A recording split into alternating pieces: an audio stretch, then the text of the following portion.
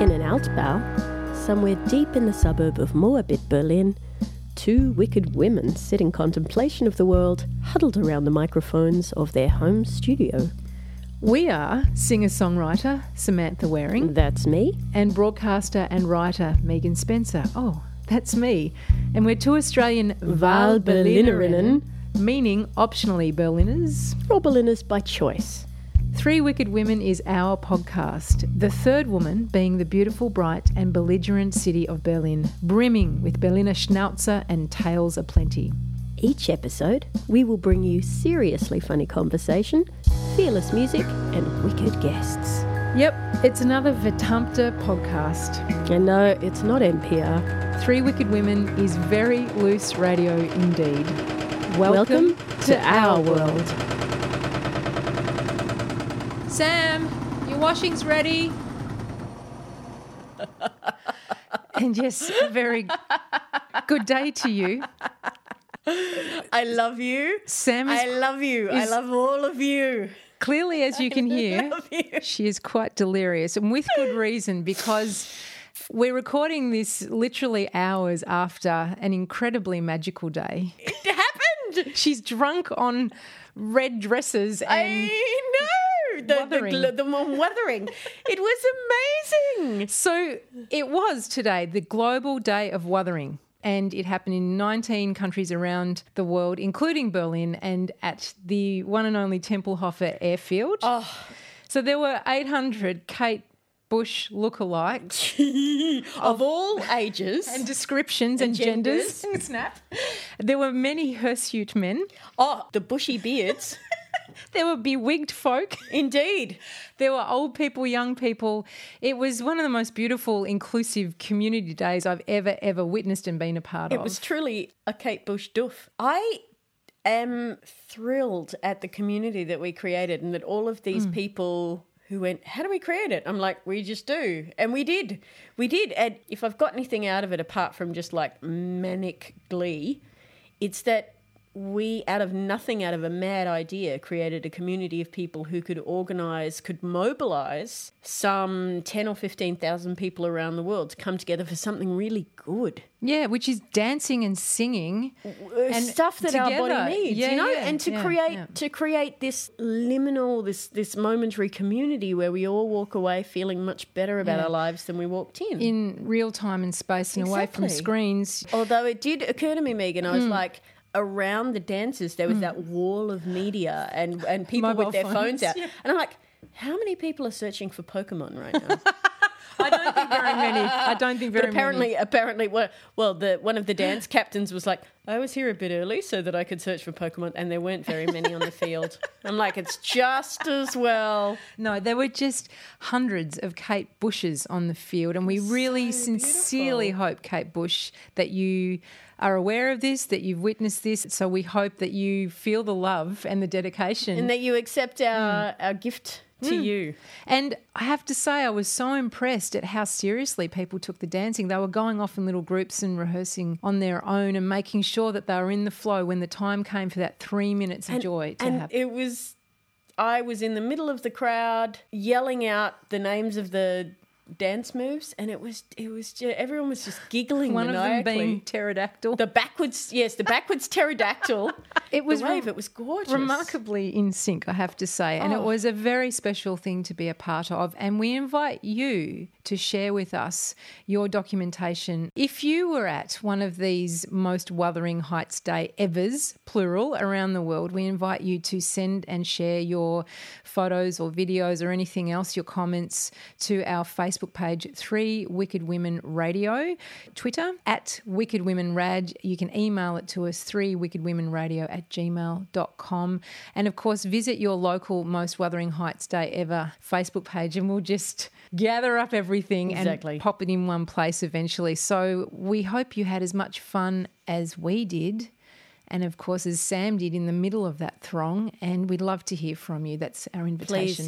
Please just tell us what you thought, tell us who you met, tell us why you did it. It was beautiful. It was wilder than I ever imagined. I'm going to have to scrape her off the ceiling with a rake any second now. She's just floating upwards, which is most magnificent.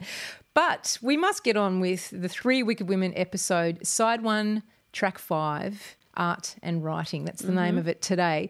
This week we're going to meet some incredibly creative people. I'll be chatting about spoken word in music and putting the spotlight squarely on one of my favourite Australian spoken word music bands and artists. Regulars, Oliver Budak and Amelia Jane Hunter will come by and take a good hard look at art.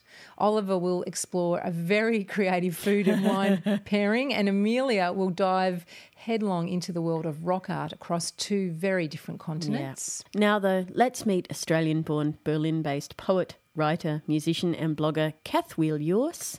She has a beautiful blog called The House of Lovers. She's also lived in Berlin for quite a number of years. We first asked Kathwiel what she loves about living in Berlin. I love its combination of like Europeanness and punk.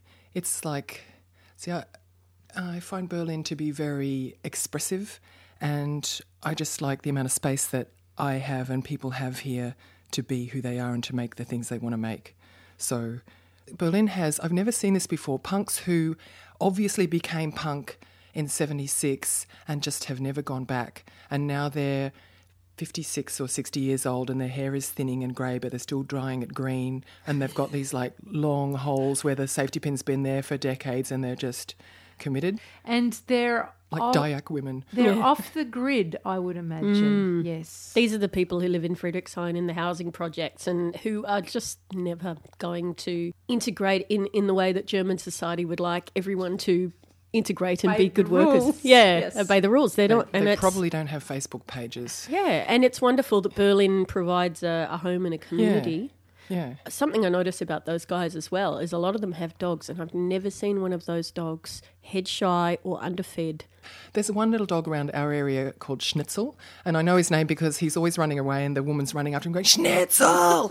And he is a little grey, scruffy little guy, and he has this green quiff. And it just breaks my heart to think that she and her boyfriend go down to the apotheca and they go, well, it's time to re-dye our hair. She gets her purple and he gets his green. And then they sit and comb the green into Schnitzel's hair and do a little quiff for him every 6 weeks. It's beautiful.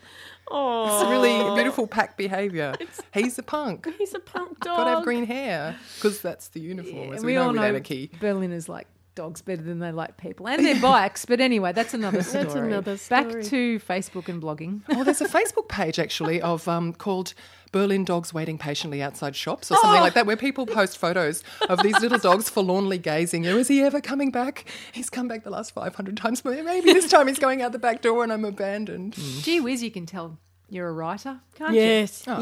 your lovely sense of observation. Thank you. So we have in front of us here a copy of My book. Your book, Comb the Sky with Satellites. It's Still a Wilderness. I notice from the writing in here that you value simplicity. The ideas are clear like water. How did you come over your many years of poetry writing to such simplicity? I imagine that's not an easy place to get to. I find it the hardest place to get to.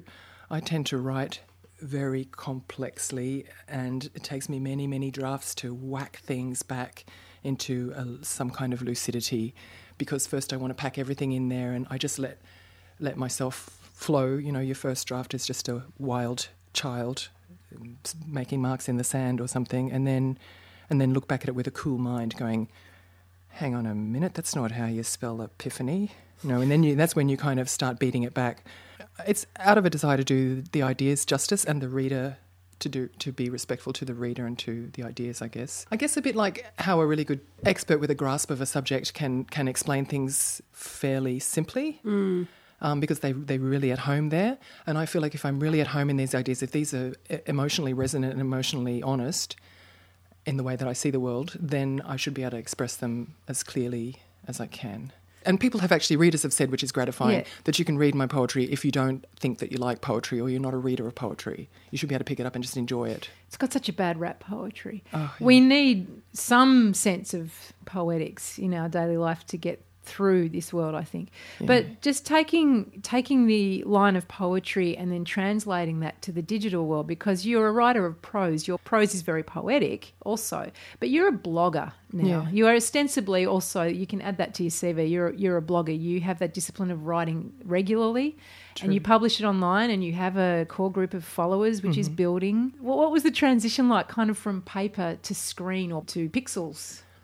I made that transition through Facebook when Facebook was first gaining traction amongst people that I knew, like 2009, 2010, and everybody was very protective of their privacy, and people were always talking about their settings and things being changed behind our backs and how we couldn't trust Facebook. And I made a decision then that I didn't trust this website or this phenomenon one little scrap, and that anything I put online would be I was publishing. So I set everything to public way back then and decided that I'm just putting ideas into the wild. And at the same time, I noticed this auteur, or you could call it like avatar phenomenon arising, where people had a kind of curated version of themselves that was just a bit cooler, a bit hipper, a bit less emotional or something than their actual self. Went to a few more parties, spent a bit less time sitting on the couch going, what am I doing with my life? That kind of stuff. And I knew that I was doing all of those things. So I wanted to resist that and be really frank across the whole breadth of my life. So I made a kind of practice, and I used to call it my Facebook practice to myself in those days, to kind of try and learn to teach myself to be authentic. Brave enough to be authentic, openly, yeah. and vulnerable and uncoordinated and untogether as well. I find it interesting because I feel that you're quite a private person in some ways, but you managed to create this really vivid, intense debate space on your Facebook page. So this idea for me that you are against a sort of a curated online life, and that you wanted to throw these ideas out into the wild in this very public way. You've done something which I find fascinating. You've used your personal Facebook page to create a debate forum. How do you go moderating that? How do you choose which ideas to throw out, and how do you deal with the debate as it takes place on your page? Well, I use House of Love as my blog for that as well, for the same purpose. And how I handle it is as though it were a dinner party, I suppose, or a discussion around my kitchen table, that I wouldn't allow people to be unkind to each other. I wouldn't allow them to disrespect and insult each other and use labels and names and stuff. But I would allow someone who has what seemed to me really strange ideas or maybe unacceptable ideas or inhospitable ideas to express themselves, as long as they're respectful and courteous. They are here and they have the right to be heard. And that's where you learn from, is people who you don't agree with, or who have a different way. I want to understand why. It seems to me we're stuck. It seems to me we're in this large interlocking state of crisis on every front. Water quality, air quality, elections, war, refugees. Everything is in flux right now. And I think one of the biggest reasons for that is we haven't figured out how to be emotionally honest in this new world, how to be emotionally honest amongst strangers, how to be really true to ourselves. Because when you allow the feeling in of how does it feel, for example, for other species to start disappearing amongst us, and that we end up on this planet kind of unpopulated, looking at each other in an empty room going, who are you? And all the furry, scaly, slimy guys have gone. That's so lonely and unbearable. As soon as you let that feeling in, you can't go on with that behaviour. You can't tolerate it one more second. It's only by staying in the curated self and pretending to ourselves, or being too busy to reflect about how we feel. Yeah, and not wanting to talk to each other. Yeah. How many people have phone calls between each other these days? Yeah, well, How many people just communicate? Or avoid answering it, actually. Yeah, or text, or like that, the art of hearing a voice, that yeah, imprint that's true. too, yeah. And so even through the written and electronic flickering form, like on Twitter or Facebook or on a blog, I find it really important. They're the people that I almost most want to listen to, is the people who are saying things that I find really hard to swallow, because I want to understand why. Courage. It's not an easy thing to do. Well, with somebody who might get labelled racist, for example, I've found that by engaging with people like that, and by keeping everybody else back, and not letting them be mobbed and bullied for their beliefs, you can allow them to bring out why they feel that way, which is even if the feelings they end up with aren't that useful socially to us all, they still have good reason for feeling that way. Fear of change, and maybe a kind of sense of attachment to that which they know, which I think, if you look at that broadly, if we have no sense of attachment to that which we know, we might as well give up here and move to Jupiter, and live in a space station. We need to love our home. We need to defend our borders, our our little pocket Psychic of air that we borders. have, our psychic borders personally, but also globally, our little pocket of breathable air and our little earth, that's all that we know. So, yeah, I think those unallowable ideas are very important. Our very thoughtful guest right now that you're listening to on Three Wicked Women is Kathwiel Djurs, and she is a Waal Berliner, like the goodly Sam and myself, which means she is a Berliner by choice. She's been here for several years. She's from Brisbane. She's Australian. And she's a writer. A guest that we had on the show recently, Sandra Sarala, poet, said that she is not the mistress of her pieces, her writing, but the pieces tell her what they want, where they want to go. Is that your experience of writing? I know what Sandra means by that. What I do experience is that that's kind of how I know that a poem, for example, is finished. Because I'm a poet, I've been writing poetry primarily since I was 9 or 10, I guess. I don't think I'd probably seen any poetry when I first started writing it, so it was really innate in me. And the poems that I published, like in Comb the Sky, go through maybe 30 or 40 drafts, like real rewrites. And when I know it's finished, it becomes like it's like a nut that you can knock on and it'll ring, and it feels almost like it's not mine anymore. And sometimes with old poems that I've forgotten writing, I'll find them on my hard drive or in a notebook on the back of an envelope and go, did I write that? Did I copy that from somewhere? Because they don't feel... It's like I can't see the inner workings anymore. It's got this intact wholeness. It's now become itself in a way. Is that how you feel, Sam, when you finish a song? I go through sort of 2 phases. One where the song will come through pretty intact, and songs that I have to work at over a long time. Usually I'll have a block of text comes out. The trick for me is to match subsequent verses to the rhythm and the feeling of that first verse, which is the hard work. But you know when it's done? I know when it's done. Speaking of songwriting, you are also a musician.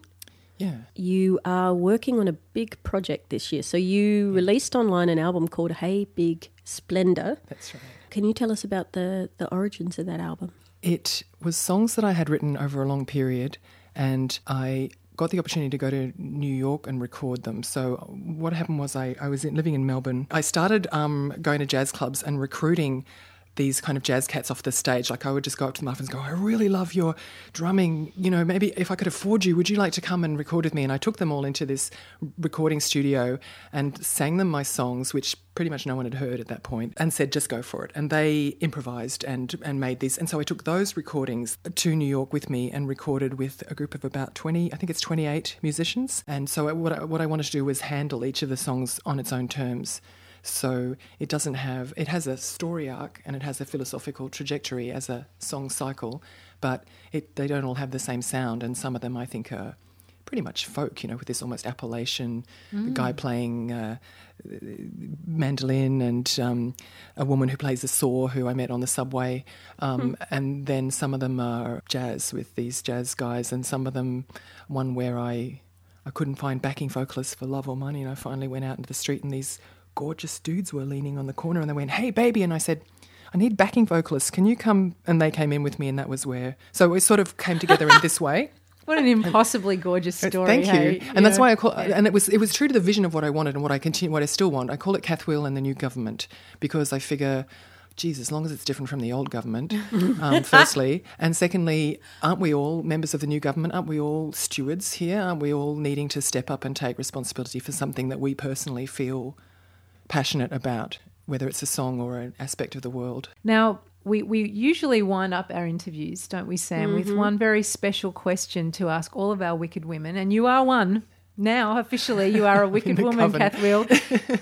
Sam has one final question for you. Could you please nominate a significant wicked woman? Yeah, Dale Spender, baby. She's an Australian academic and feminist. She wrote a book called Man-Made Language, where she hid in the cloisters of her university with a tape recorder and recorded hours of people's conversations between a man and a woman. And she used different status differences, like male professor, female student, female professor, male student, to implode forever the idea that women talk more than men. What she found was not only that men, broken down by minutes, did about something like 80% of the talking, but that most of what the women contributed was what she calls housekeeping. So that's when you go, oh, really?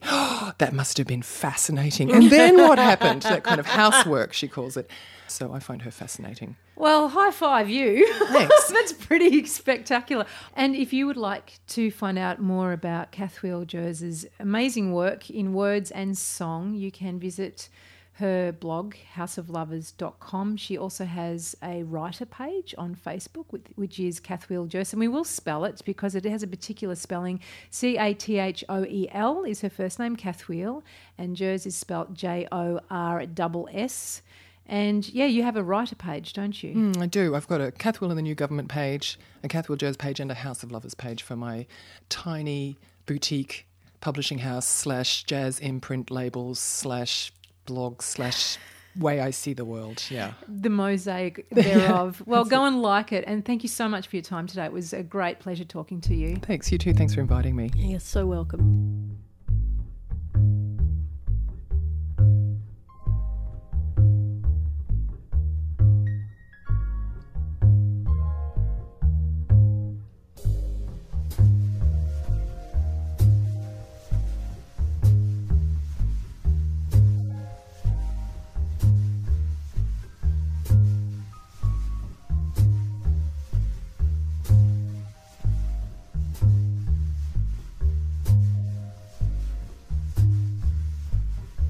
I came for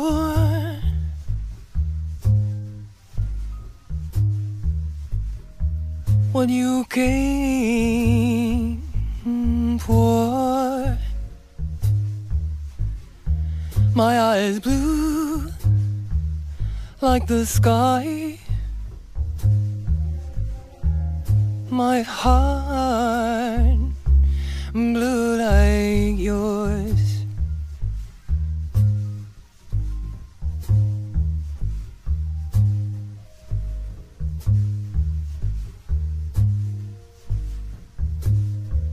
Show me your sleep.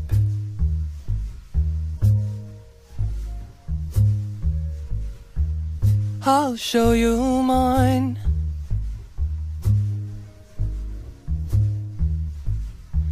Gobbled words in the night as you were through your fires.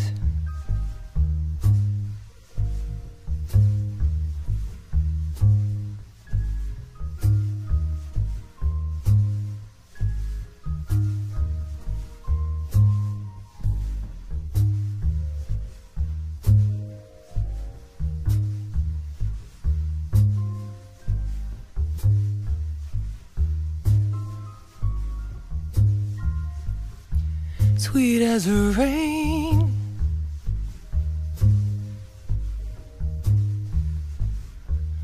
on our old roof.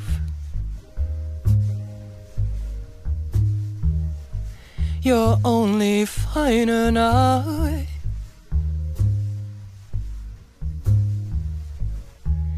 as your dreams find you.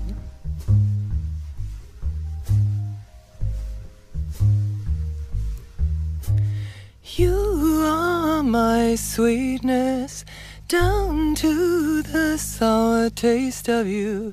You are my salt pan, I'll lick the bitter waste of you.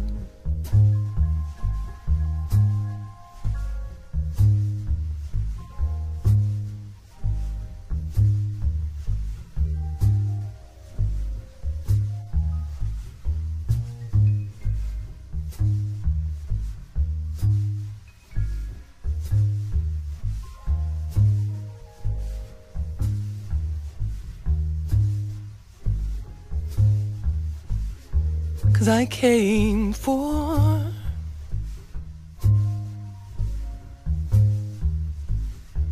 what you came for. My eyes blue like the sky, my heart blue like yours.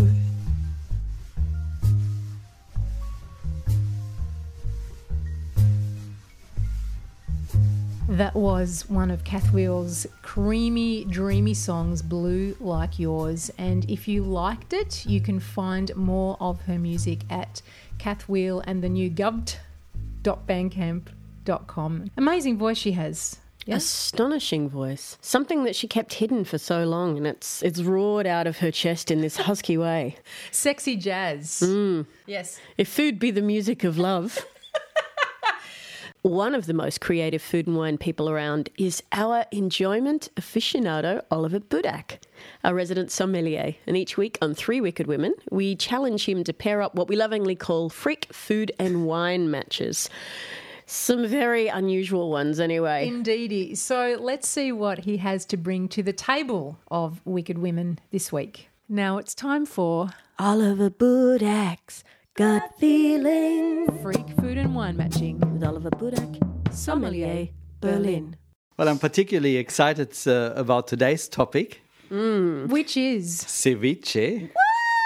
Woo! Peruvian food being a hot topic in the Berlin food scene at the moment. Very hot, which I enjoyed here for the first time just a week ago. And it brought back some very fond memories from the South Pacific. Ah, so what's do they marinate fish in lemon juice the same way? They certainly do. And I have enjoyed that in Fiji and in Papua New Guinea. Kokonda.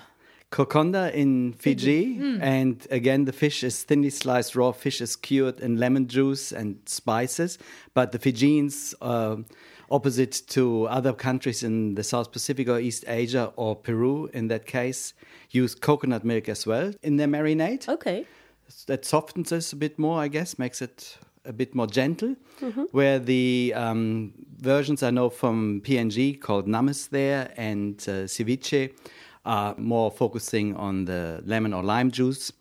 Can use a bit of vinegar as well, and chili, of course.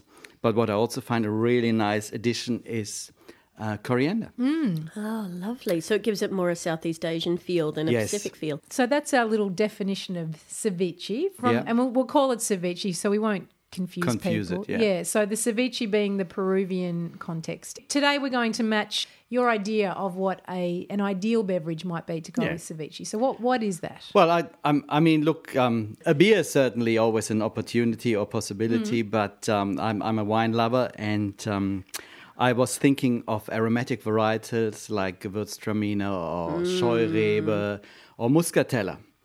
And some of you already might shriek and think, oh my God, now he's coming with these old granny varietals. That's what I think when I think of muscatel, something that's sickly sweet. And Yeah, and you think of big perfume odors and pungentness and bloody rocks you off your seat.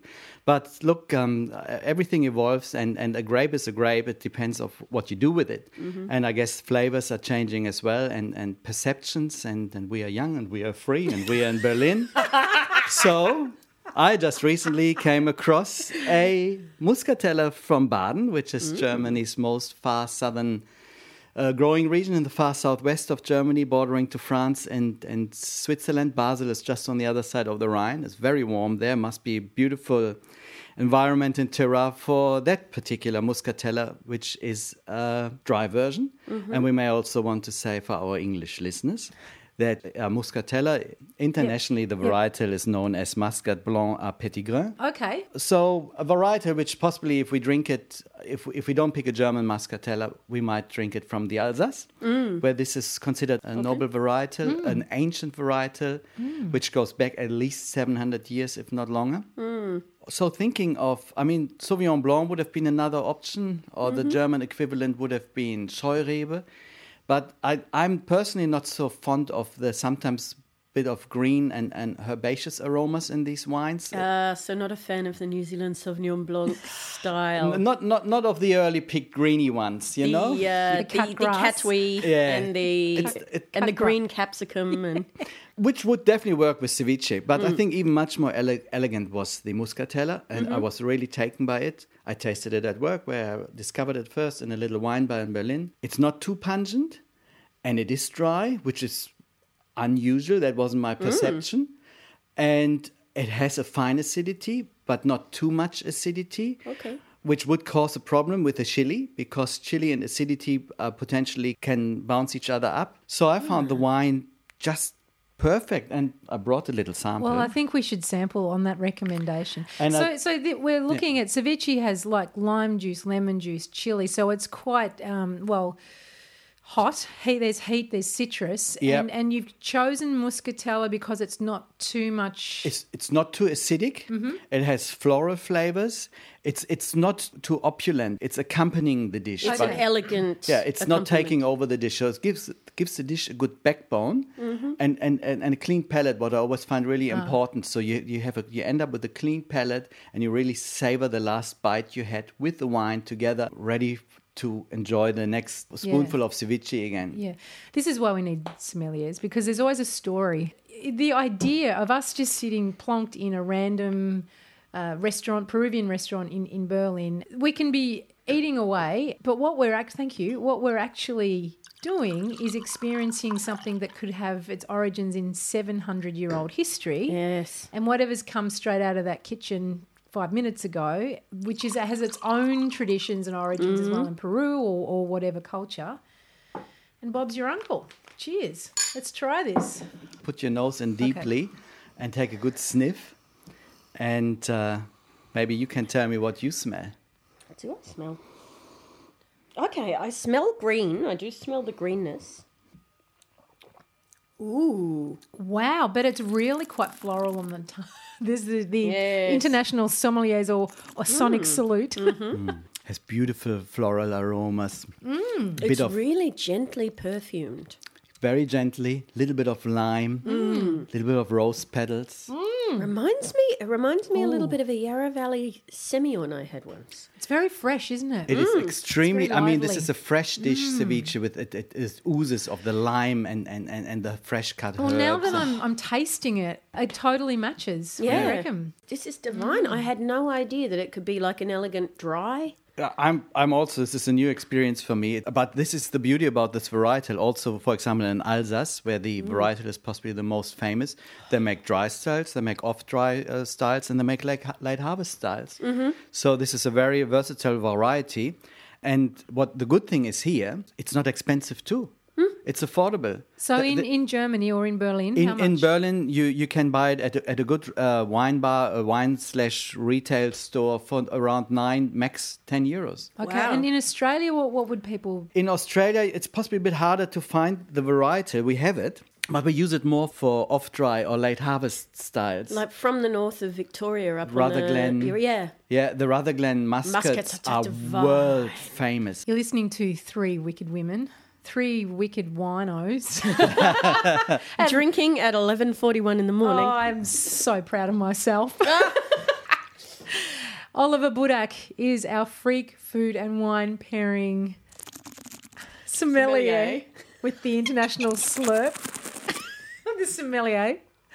We're having a very good old chat about pairing which wine with ceviche, which is fish cured in juices, basically, and herbs. And we're drinking a rather delightful and rather inexpensive dry muscatella Yeah, from Baden. it's the Weingut Rieger, Rieger, 2015 Baden. They are also Ecovin certified. That means they work under ecological practice and don't use any chemical herbicides or pesticides. Which means this is good for us at 11:42 in the morning. Yeah, and I also love the mouthfeel of this wine. It's just not having a little dance, but it's a perfect match. Yeah. All right. Well, on that note, now that we're tweaked, cheers. Cheers. And if you'd like to travel with Oliver through his adventures in wine and all things liquid, just visit his website, Oliver Budak, that's BUDACK.com. 3 Wicked Women. It's not quite right radio. True that. So, more from Oliver next week on our last episode for this series. We're salivating already. But probably enough of food for today, Sam. It is our episode dedicated to art and also the art of writing, the art of the word today, whether it be written, spoken. And Sam, When you started your house concert series, Sofa Salon, which we've mentioned a few times here on Three Wicked Women, you've had some 63 or so concerts. 68. Oh, in Entschuldigung. No, it's fine. Around the various lounge rooms and Altbaus of Berlin. Not so much now, but you initially started with a bunch of spoken word artists in the lineups as well, in addition to musicians, didn't you? Yeah, I mean, I wanted to create a forum for the reception of storytelling. I mean, I believe the good storytelling's already out there, but I wanted to create a space in Berlin to listen to it, where it wasn't a smoky bar where you were wallpaper to someone or like a club. I wanted something more intimate and more close. And Sofa Salon was trying to recreate that listening environment where poets and performers could come and actually tell their stories to people who really wanted to go on those journeys with them. But one of your formative Australian bands who kind of worked with this area in a way, like storytelling, rigorous storytelling, is the Dumb Earth. Is that right? To this day, one of my favourite Australian bands. Like, disclaimer, I know some of the people in the band, and I actually offered to manage them at one point because I loved them so much. I thought they were an absolutely extraordinary band in the same way that I think Cold Chisel and Don Walker from Cold Chisel and the Drones and Gareth Lydiard from the Drones are the kind of storytellers that can get into aspects of the Australian psyche and tell us to ourselves. And these are people who are not afraid to go into the dark and less comfortable aspects. Unlike Don Walker and Gareth Lydiard, I think David Crease comes at it from a much sort of softer, not necessarily psychological. And he's the lead singer of the Lead Dumb singer Earth? and drummer and sort of, main songwriter. Love a singing drummer. Oh, right? Spiderbait. Yeah, Phil Collins. Don't even. But yeah, so David Crease sits behind the kit and in this low sort of Leonard Cohen-esque drawl tells these little observations that he makes of people or emotional circumstances, of the wreckage of people's lives or the howling emptinesses inside them. I thought that about Australian Crawl once. Actually, I agree with you. As they cast their eye over the elite who lived on the Mornington Peninsula in Australia. But look, to illustrate what you're saying in all seriousness now, let's have a listen to a track from, shall we start with the Dumb Earth? Yeah, let's start with the Dumb Earth. This is from their last album, Dry Land, which is one of my favourite records. And what's the track called? This track is called Low Tide.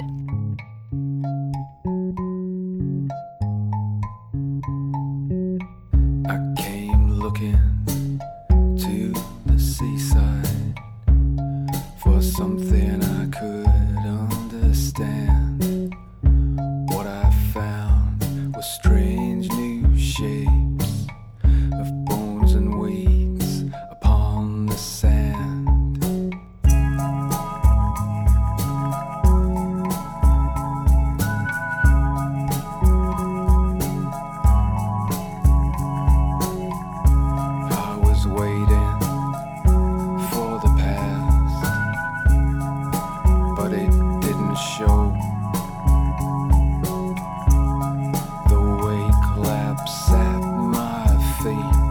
The ship departed some time ago.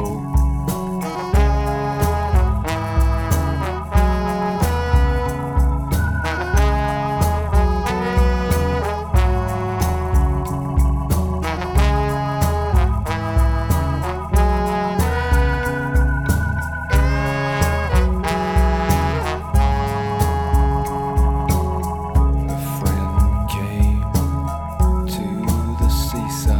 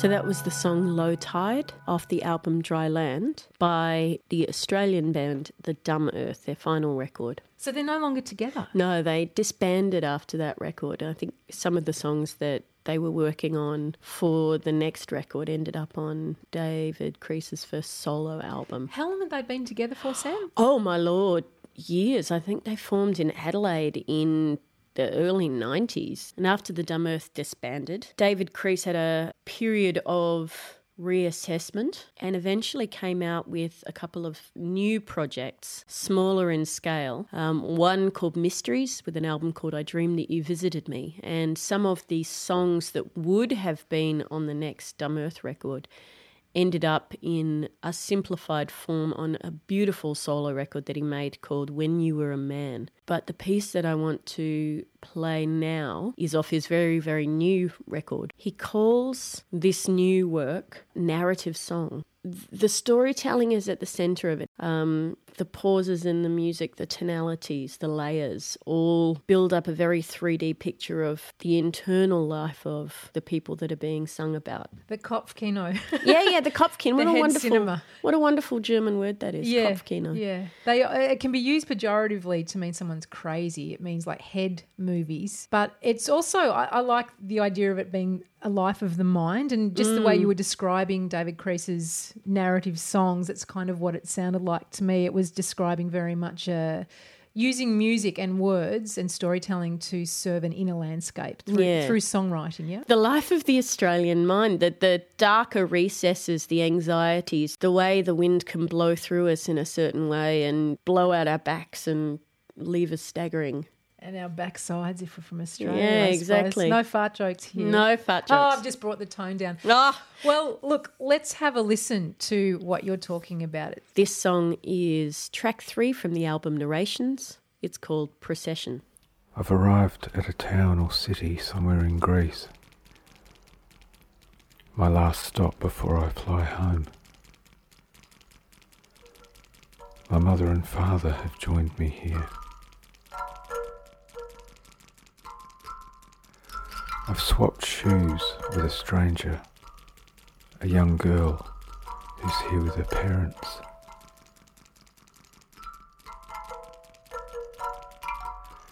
It's a weekend and there are tourists everywhere. Everyone around me is excited, bustling around the street stalls, looking at the sights. I feel repelled by the swarm of tourists.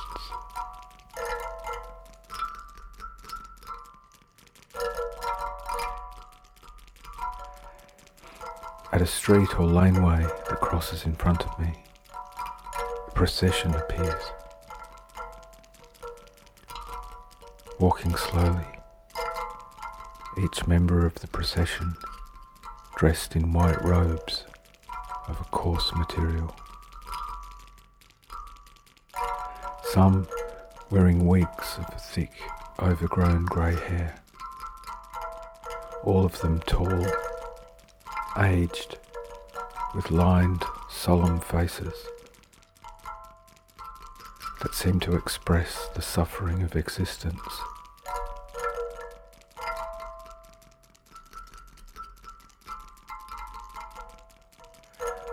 At short intervals, they all stop at once,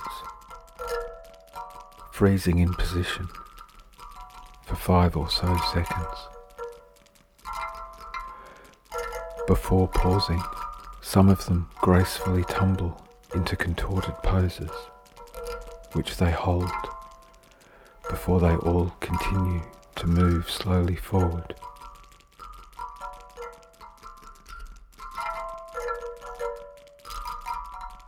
I am transfixed by this silent, slow-moving procession. I'm overcome with tears as I stand watching them. Some of the crowd push their way through. An acquaintance approaches me talking, but I want nothing to do with him.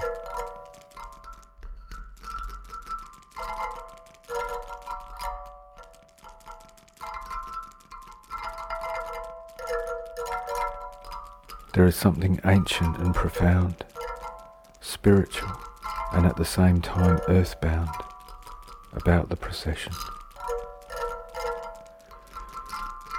I'm all the more astounded at the behaviour of the crowd. I find it hard to believe that people are not stilled by what is passing in front of them.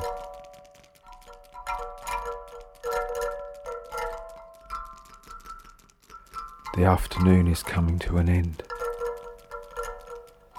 I need to find the girl whose shoes I have.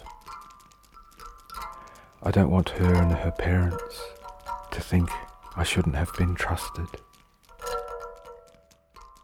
So that was David Crease, formerly of The Dumb Earth, with a track called Procession. And I have to say, Sam, I felt like I was in that street in Greece with him.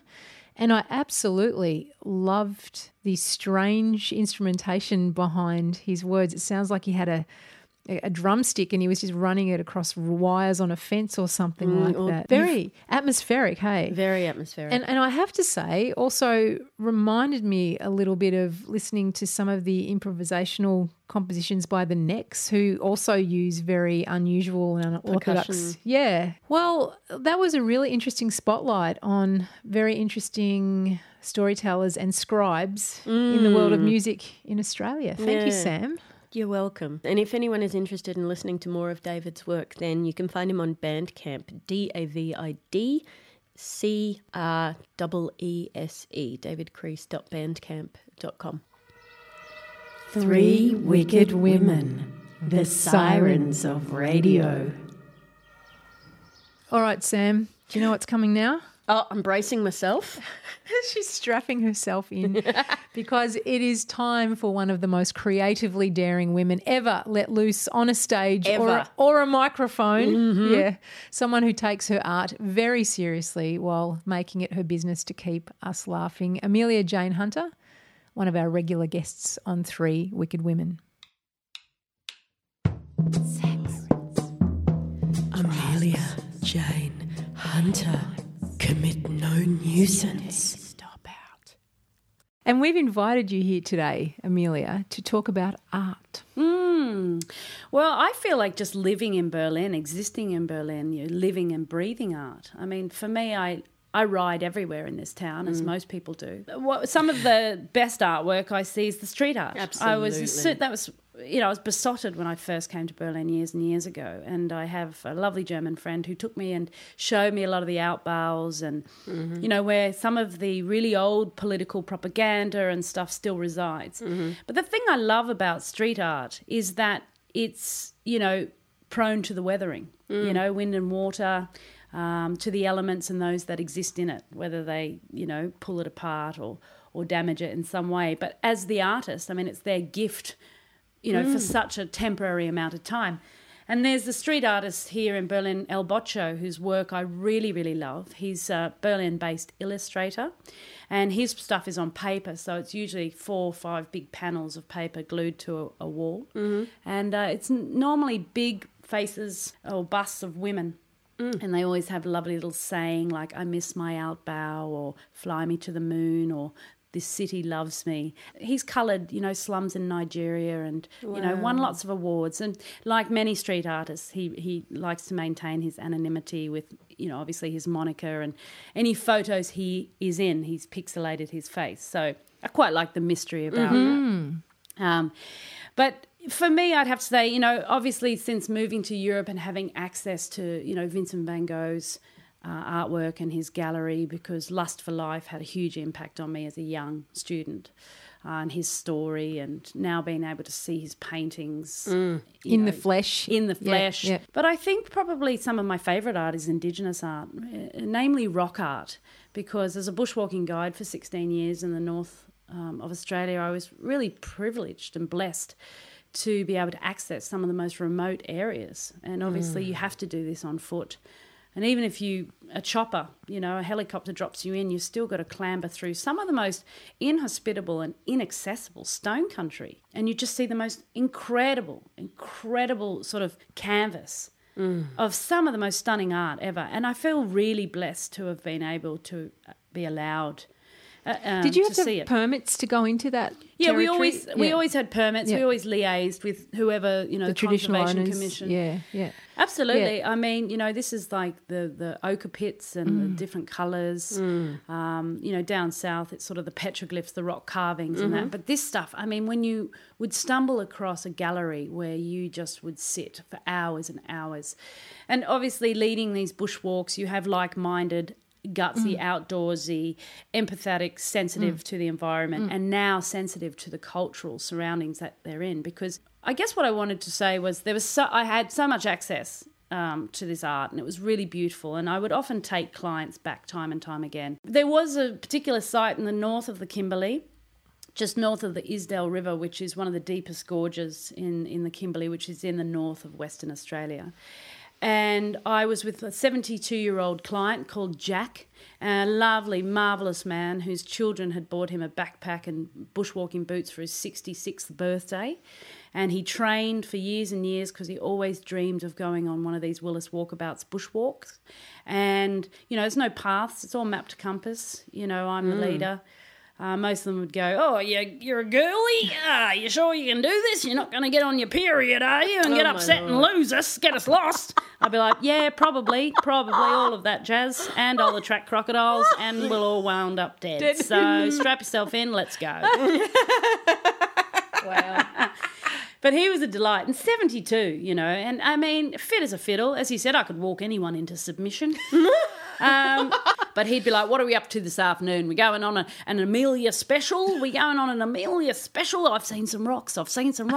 We should get amongst them." Of course, you've seen some rocks. Yeah, I've seen some rocks. I think there's art up there.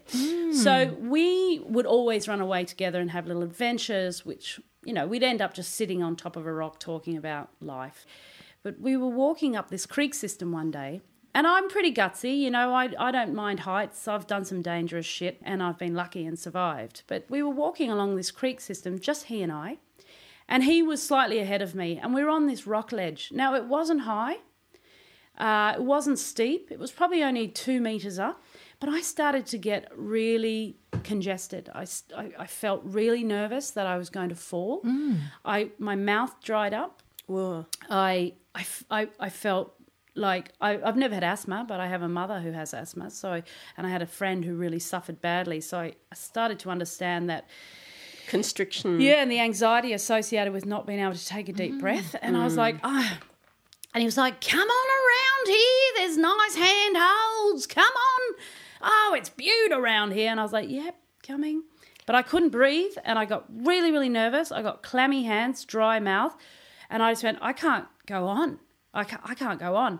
Then I heard him go, "Bloody hell, look at the size of the balls on him," right? And he had stumbled into what I believe to be a male area, a sacred site where I wasn't welcome.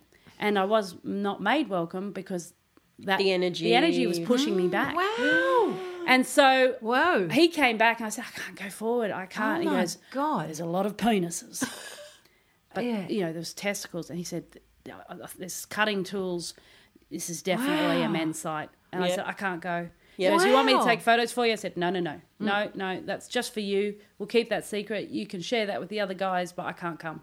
So he explained it to me. Extraordinary, Yeah. Amelia. So it was almost like rock spirits were stopping you or something like that. You could feel this ancient energy. Definitely. And you were not allowed to go there. It's one of a couple of times Nature that spoke. I've been pushed back. Whoa. And that was the first time I actually really felt it, though, and was breathless. After that, I sensed I'm not welcome here, so I'd turn the group back because I also think, no, this energy is so prevalent.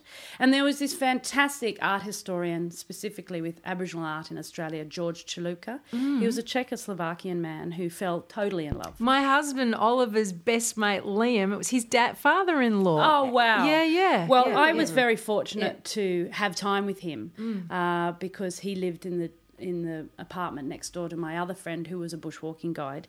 And he discovered thousands and thousands of rock art sites in the Northern Territory specifically, and he created a definitive chronological sequence of time as to when the art was created. And he taught me a lot, but I remember specifically with his giant, big Territorian beard and his very thick accent, he said to me, implored me, actually, to respect the country and those still residing in it, meaning the energy. Wow. And The ancestors. yeah. exactly. And his wife, Pina, she also worked a lot. While he was off with the men seeing sights, she would sit with the Indigenous women, and they too took her to a couple of theirs. And she told me about this site in Kakadu National Park in the Northern Territory. And it's in this magnificent part right out the back on the edge of Arnhem Land. And it's a place which we call Crystal Cascades, because you drop into this creek system and for 3 days you're deep into it, crossing over, clambering up and around the water. But it's crystal clear, sea green, aquamarine, bodies of water, plunge pools. It's just stunning. And she wrote me a little mud map. And she said, once you find it, burn it, because this is just something I'm sharing with you. And I went down this creek, and even before I was there, I sensed it. And just on this really sharp right-angle turn in this Cascades was a cave. And it was up high on the left. And just as you got to it, the creek really narrowed between the most beautifully smooth rocks, almost like a canal, like a really, really narrow, what I always say was like the birthing canal. And then it opened out in this burst of like a little quick burst of water into this really deep black pool. And no one ever swam in it, to my knowledge. Because up on the left-hand side where you clambered up was what I realised was a birthing cave. And it was a women's area. And it was like pregnant bellies, squatting, birthing, some just squatting, some with the baby outside, really big sort of breasts, babies hanging off breasts. And as I said, it was quite crude. It wasn't particularly artistic. But what was beautiful in the centre of it was this big flat raised stone, like a bench, that was so smooth that you could see perhaps, hopefully, hundreds, maybe thousands of years of birthing had taken place on this. Wow. And it was really beautiful. And you would sit and you'd look out over this creek and you would look down and go, that does look like a birthing canal down there. That is, this water just narrows and tapers through and then juts out really quickly at the end. The pool is black. It's really deep. It's not ominous and frightening, but, it's not for people to go and swim in, possibly just for the women, afterwards or wash the baby and whatever. There is so much energy associated, not just with the rock art. I mean, yes, it is, but all art. And whether it's, it's a gift from the artist, whether they're divining or, a conduit for information from a different place to continue through time, or it's exposed to the elements. I mean, we're just so lucky to be able to be in the presence of it. And I just love living in Berlin because it is one big canvas and I love to frequent and be the star of it sometimes. So from the ancient, mystical, spectacular caves of Kakadu National Park to a bedroom in Moabit and its surrounding vacant lots with paste-ups and stencil art and graffiti, Sam and I, inspired by that amazing story, Amelia, might just have to rush out now and in giant letters paint "Commit No Nuisance" on the side of this outbow. I think so. In thank you to you, in gratitude to you. Thank you so much, and we'll talk to you again next episode of Three Wicked Women. My absolute pleasure. Thank you for having me. I'm now off to commit no nuisance. You're listening to Three Wicked Women Radio. I've forgotten what the next bit is. Sorry, what? Well, Sam, that's it for episode 5. Oh, that's been a good ride, hasn't it? Yes. A ride through the world of words and art. Big thank you to Kathweel Yers for coming into the Three Wicked Women Speakeasy and having a chat with us today. And, of course, also to our regulars, Amelia Jane Hunter and Oliver Budak, as always. And don't forget to share your photos or videos with us from the most Wuthering Heights Day ever experience, #Day of Wuthering, on our Three Wicked Women social pages. So on Facebook, that's Three Wicked Women Radio. On Twitter, that's @WickedWomenRad, or email threewickedwomenradio@gmail.com. And if you like what you hear right now, please feel free to share this podcast with your own communities. It will encourage us to keep going, and we do look forward to hearing from you, don't we? Yeah, we do. We really enjoy the conversations we've had with our listeners. Some interesting feedback, meatballs. Washing machines. Yeah. And next week, we'll finish our current series with an episode entirely devoted to music. Yay! Yay! Yeah, I'm a bit excited too, I have to say. Thanks for listening. We'll talk to you next week. Three Wicked Women is an independent podcast produced by Megan Spencer. That's you. It is, and Samantha Waring. That's me. It is. Huge thanks to sound wizard James Tolson from Berlin Tour Support. To this week's special guests. And to our regular guests, Oliver Budak for Gut Feeling. And the very wicked Amelia Jane Hunter for Commit No Nuisance. And the Three Wicked Women theme song is Stolen Kisses by Wasp Summer. That's you, Sam. And our percussive stings are by Oliver Budak. And we would love to hear from you, our wicked audience. You can drop us a line at threewickedwomenradio@gmail.com. Stay up to date with us on Facebook by liking Three Wicked Women Radio. Or you can tweet us at wickedwomenrad, because that's frankly what we are. Share, stream, or download the Three Wicked Women podcast from threewickedwomenradio.bandcamp.com. And we can't wait to talk to you again next time in another fit of voluptuous panic. Cheers!